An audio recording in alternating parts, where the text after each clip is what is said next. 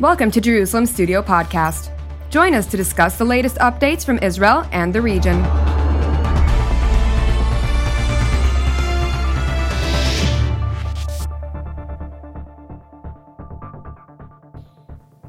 Shalom and welcome to Jerusalem Studio.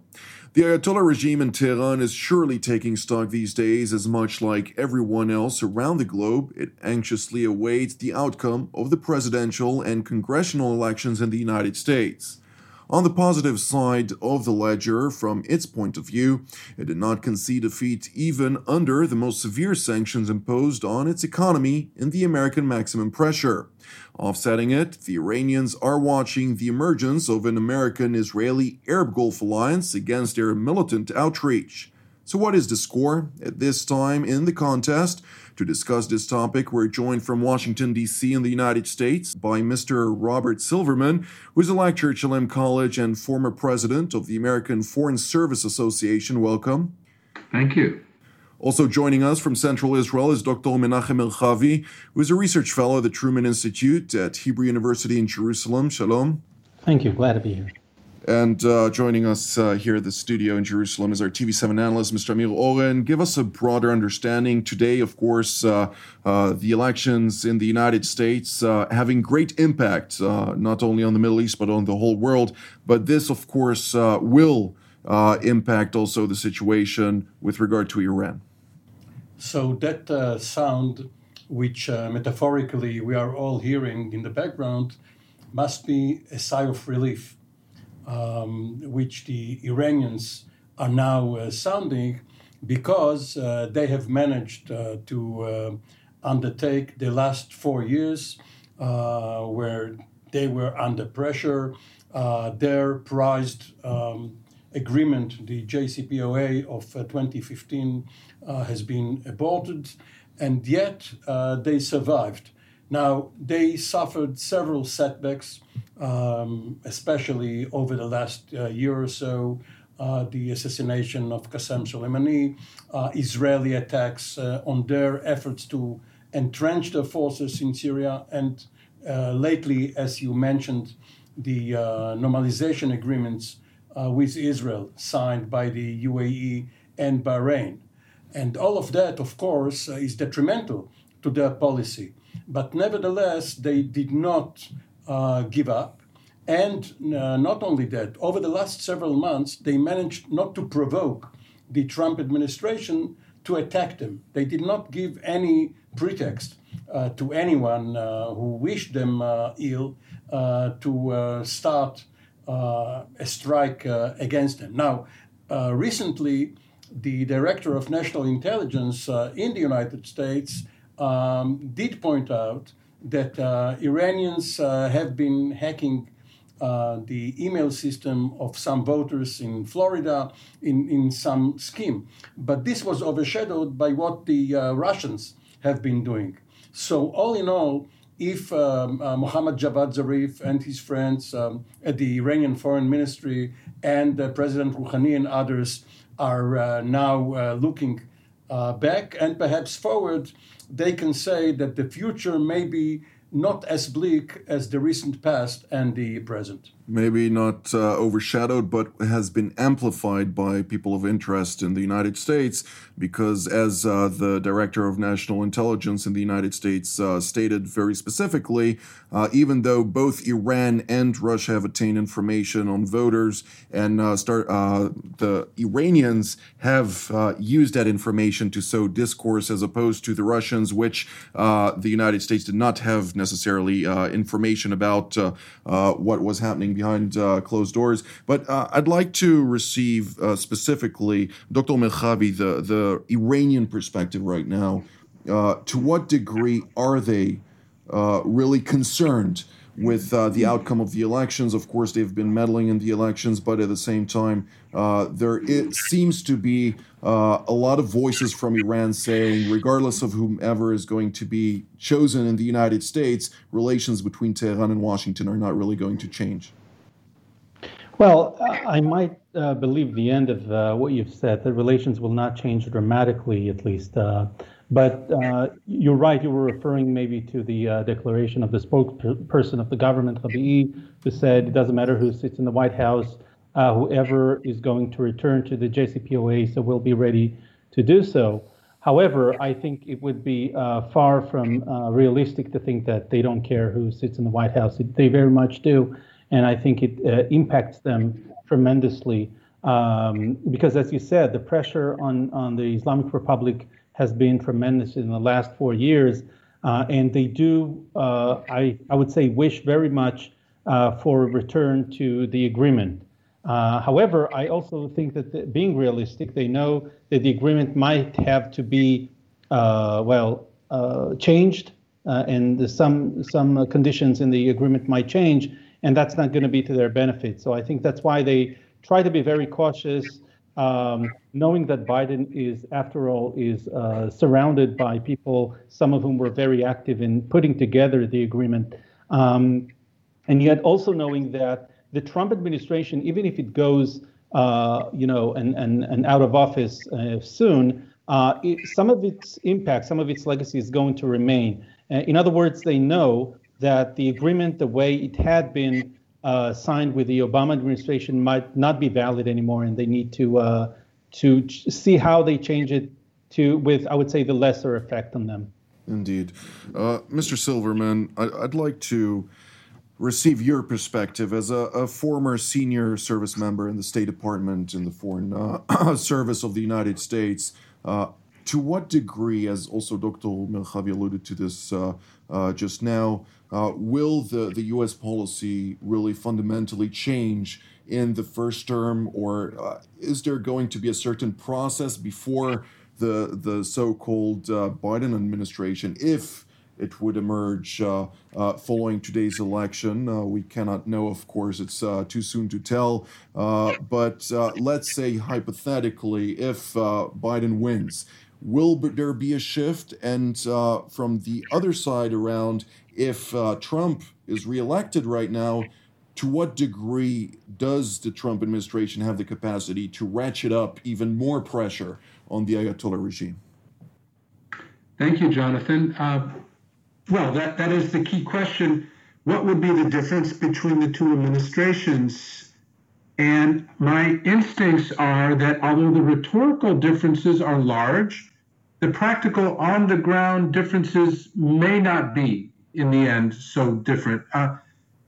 It boils down to this. How do you boil a frog? Through sanctions. You do it slowly. And that is, you ratchet up the pressure so that gradually, the temperature of the water is increasing, and eventually the frog is boiled. And so I think that's what we see with Iran right now under the Trump administration. There have been a series of very tough sanctions that have been imposed, including October 25th, last week. The Trump administration's new Iran czar, Elliot Abrams, has announced new sanctions on Iran's oil industry, the National Oil Company, the National Tanker Company, the Petroleum Ministry, all under counterterrorism sanctions, meaning that because of their ongoing very close relations with the Iranian Revolutionary Guards and with the Al-Quds Force of the Iranian Revolutionary Guards, these entities, the oil entities, have been sanctioned as a counterterrorism measure. Now, those are very hard to undo. And so these are new sanctions that a Biden administration, if he were to win the elections today, would inherit. And so Iran's oil exports are already down in 2020 dramatically, but they're continuing. They sell oil particularly to China, to Venezuela, Syria. So but these sanctions that the U.S. has announced will make it even harder. These come on top of other unilateral sanctions on the Iranian financial system. So very gradually, you see the U.S. imposing a wide array of very tough sanctions, designating specific individuals in the Iranian government who are key to their economy.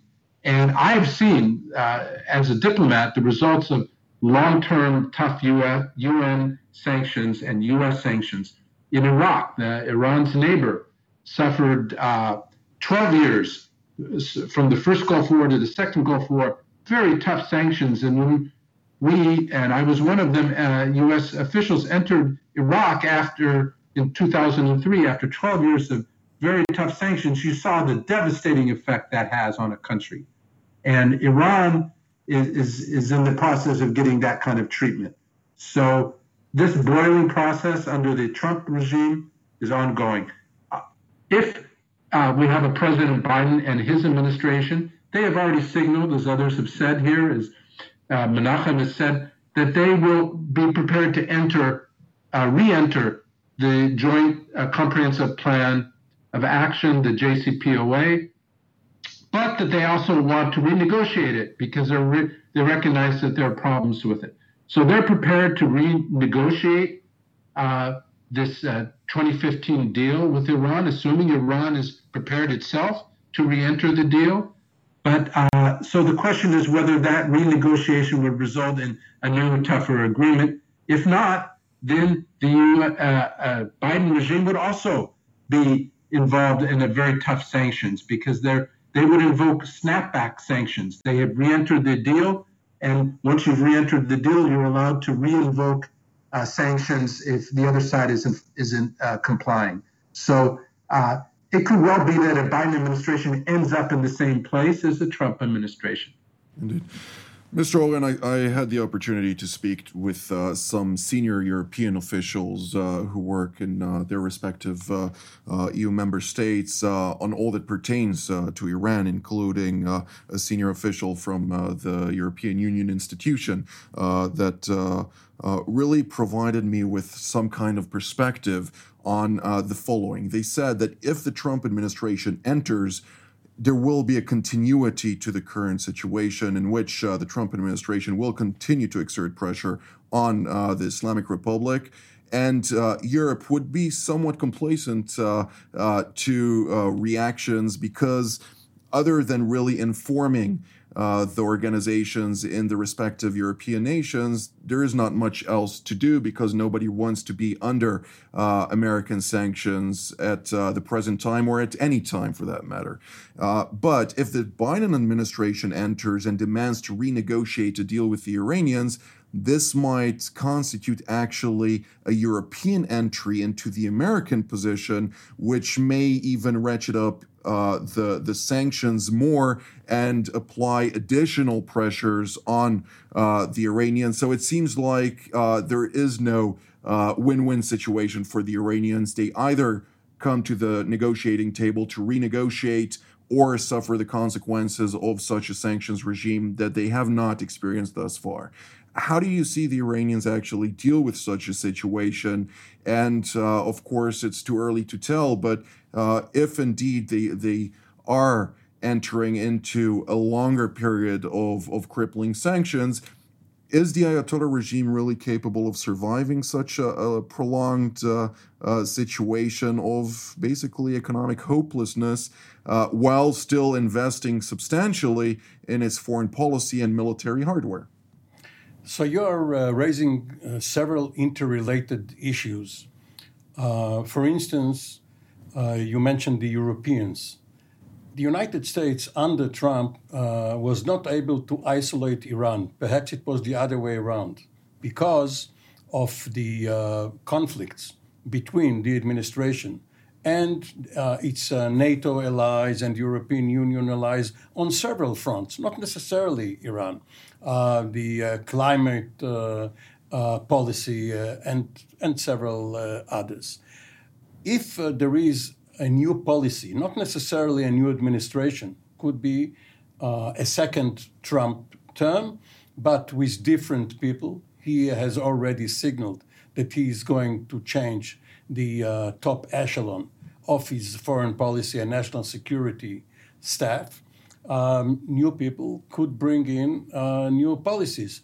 If you still remember Mr. Tillerson, his first Secretary of State, he had another policy than Mr. Pompeo, his second and current Secretary of State vis-a-vis Iran as well as vis-a-vis other issues. Now, another problem is that even if we know by tomorrow or later this week who won the White House, we don't know, as of now, of course, who is going to win the Senate. We could have a Republican president and a Democratic-controlled Senate, or the other way around. If one party controls both, you are going to have some stability, some solid U.S. policy vis-a-vis Iran. And another issue is that if Biden comes in, he will probably try, at least during his first months in office, to concentrate on domestic affairs. Now, it doesn't mean that he can control the agenda, because foreign events can force themselves on him, much like 9/11 changed President George W. Bush's agenda. But if he has some control over his schedule, his itinerary, Iran may not be top of his list. And one last point. Last month, on October the 18th, the Iranians won something in the Security Council. They have managed to get out of the embargo on the defense relationship, both export and import, with the world. The United States tried unsuccessfully to win this round by being both in and out of the JCPOA. It didn't work. The snapback was mentioned. You can't have a snapback if you're out of the JCPOA. Even when the Rome of the 21st century is the one adhering to those snapback sanctions, and anybody around who dares to defy that same Rome of the 21st century will be subject to sanctions that they don't want to enter into? Yes, but we in Israel especially have learned the lessons of the secondary boycott and the tertiary boycott, when the Arabs tried to boycott not only Israel, but also companies dealing with Israel and companies dealing with Israel. There are so many loopholes. So many products are fungible, not only money, not only oil. There are ways to get around the sanctions. And what is most important is that Washington does not want to be in a constant conflict with countries which should be its allies. Indeed. Dr. Merchavi, how do you perceive the Iranian perspective to this? Do you think that the Iranians are indeed in the process of licking their wounds? We see, of course, the movement of forces to the northern border with Azerbaijan, while at the same time trying to keep the situation domestically under control with news spikes and reported high-level death toll in all that pertains to COVID and the ramifications thereof. Where is the regime currently stated at? And do you see other countries in the region, namely Turkey and Russia, eyeing maybe more influence in Iran? Of course, we know that the Chinese are very keen on bolstering their position vis-a-vis Iran. Well, yes, there is a certain, voice in Iran that negates any serious Chinese purchases, for example, or any Chinese control over infrastructure. It has been voiced a few times when China was interested in trying to run or purchase, large infrastructure facilities in the Gulf. I think two important points to look at this point is one, and again, at this point, it seems pretty likely that Biden is elected president. It's not only good news to Iran. It's not that they're going to celebrate and, they can't open champagne because it's alcohol. But other than that, it's not going to be that simple there, because Biden administration might be a little softer with Iran. However, it's going to have a much easier access to convince Europe, for example, to join it if it saw Iran not carrying out its role in a renewed JCPOA. In other words, while the Trump administration was very tough with Iran, it's the cleavage, the schism between it and Europe was very evident, not to mention other forces around the world like China and Russia. And the Biden administration might have a little easier time with that.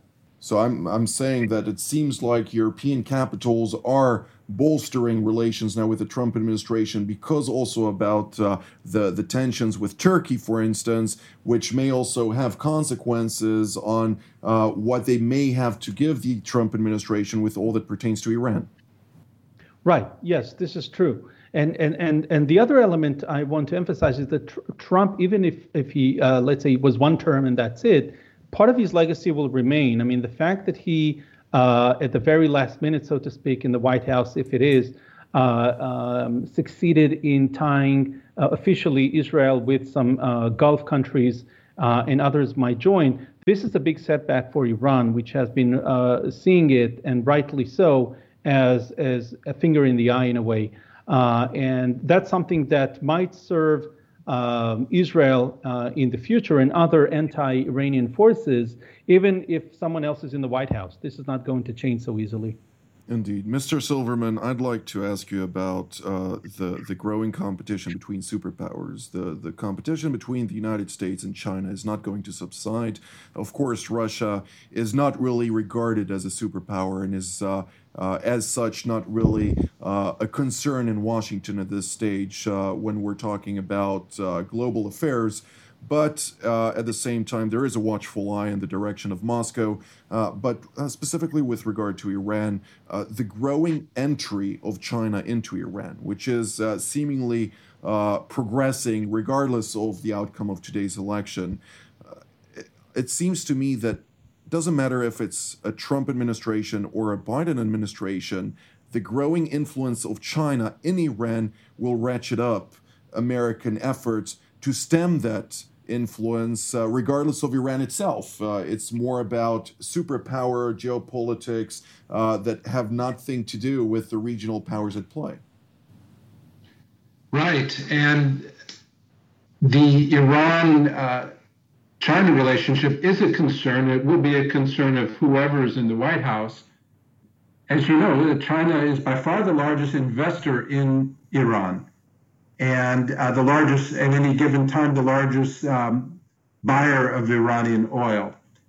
So, and that relationship is partly because the rest of the world has stood back while the Iran sanctions were in place, but China never did. And so China has been busy buying up as much as they can in Iran because it's a relatively empty competition. There's not many other purchasers for Iran's infrastructure, and so China is there.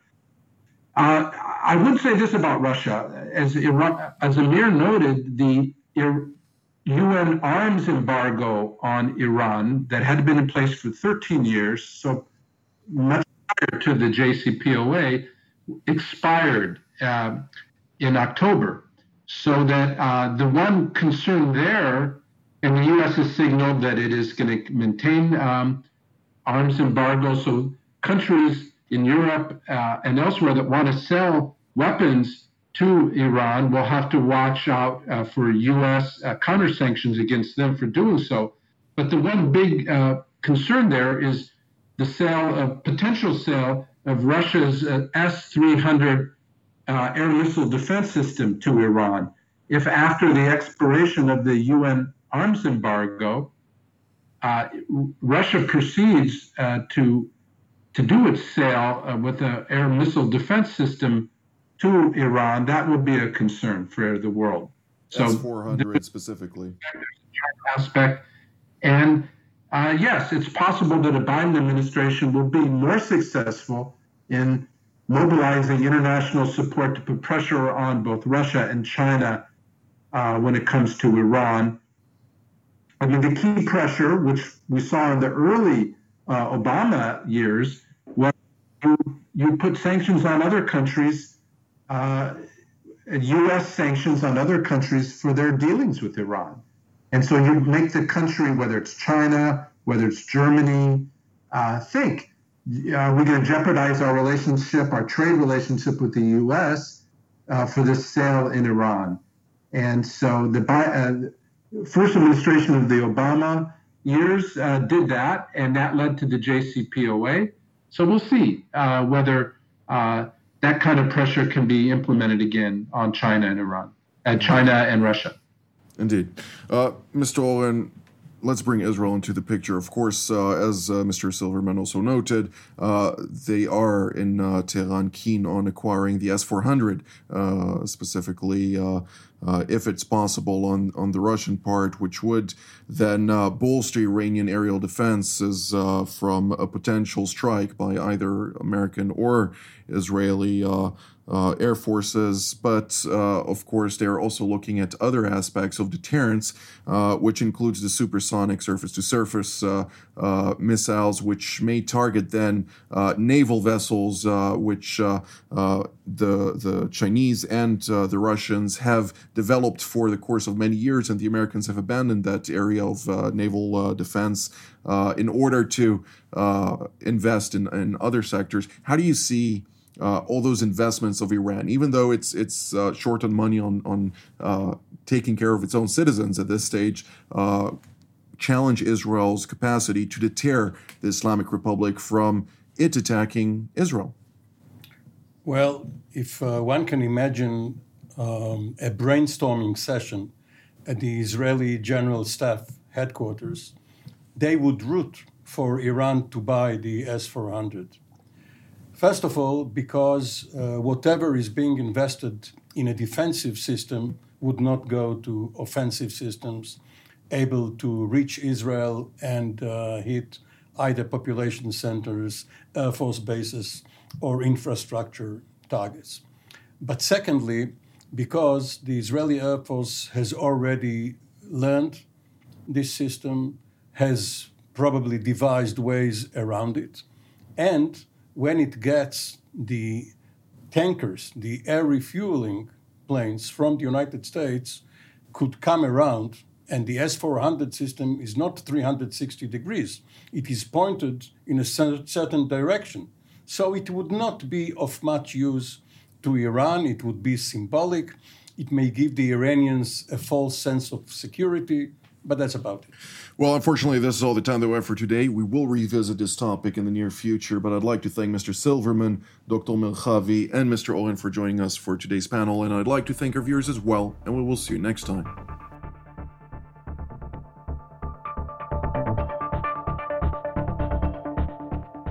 Thank you for joining us in another Jerusalem Studio podcast.